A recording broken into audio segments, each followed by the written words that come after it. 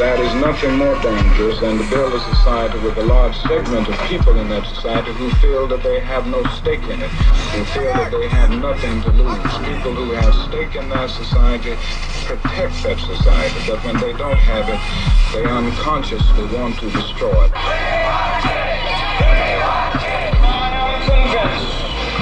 The most potent weapon available to oppress people as they struggle for freedom and justice is the weapon of nonviolence. We're nonviolent with people who are nonviolent with us.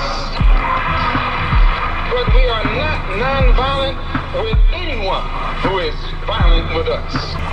To make a commitment that is not fully made in this century to the proposition that race has no place in American life or law.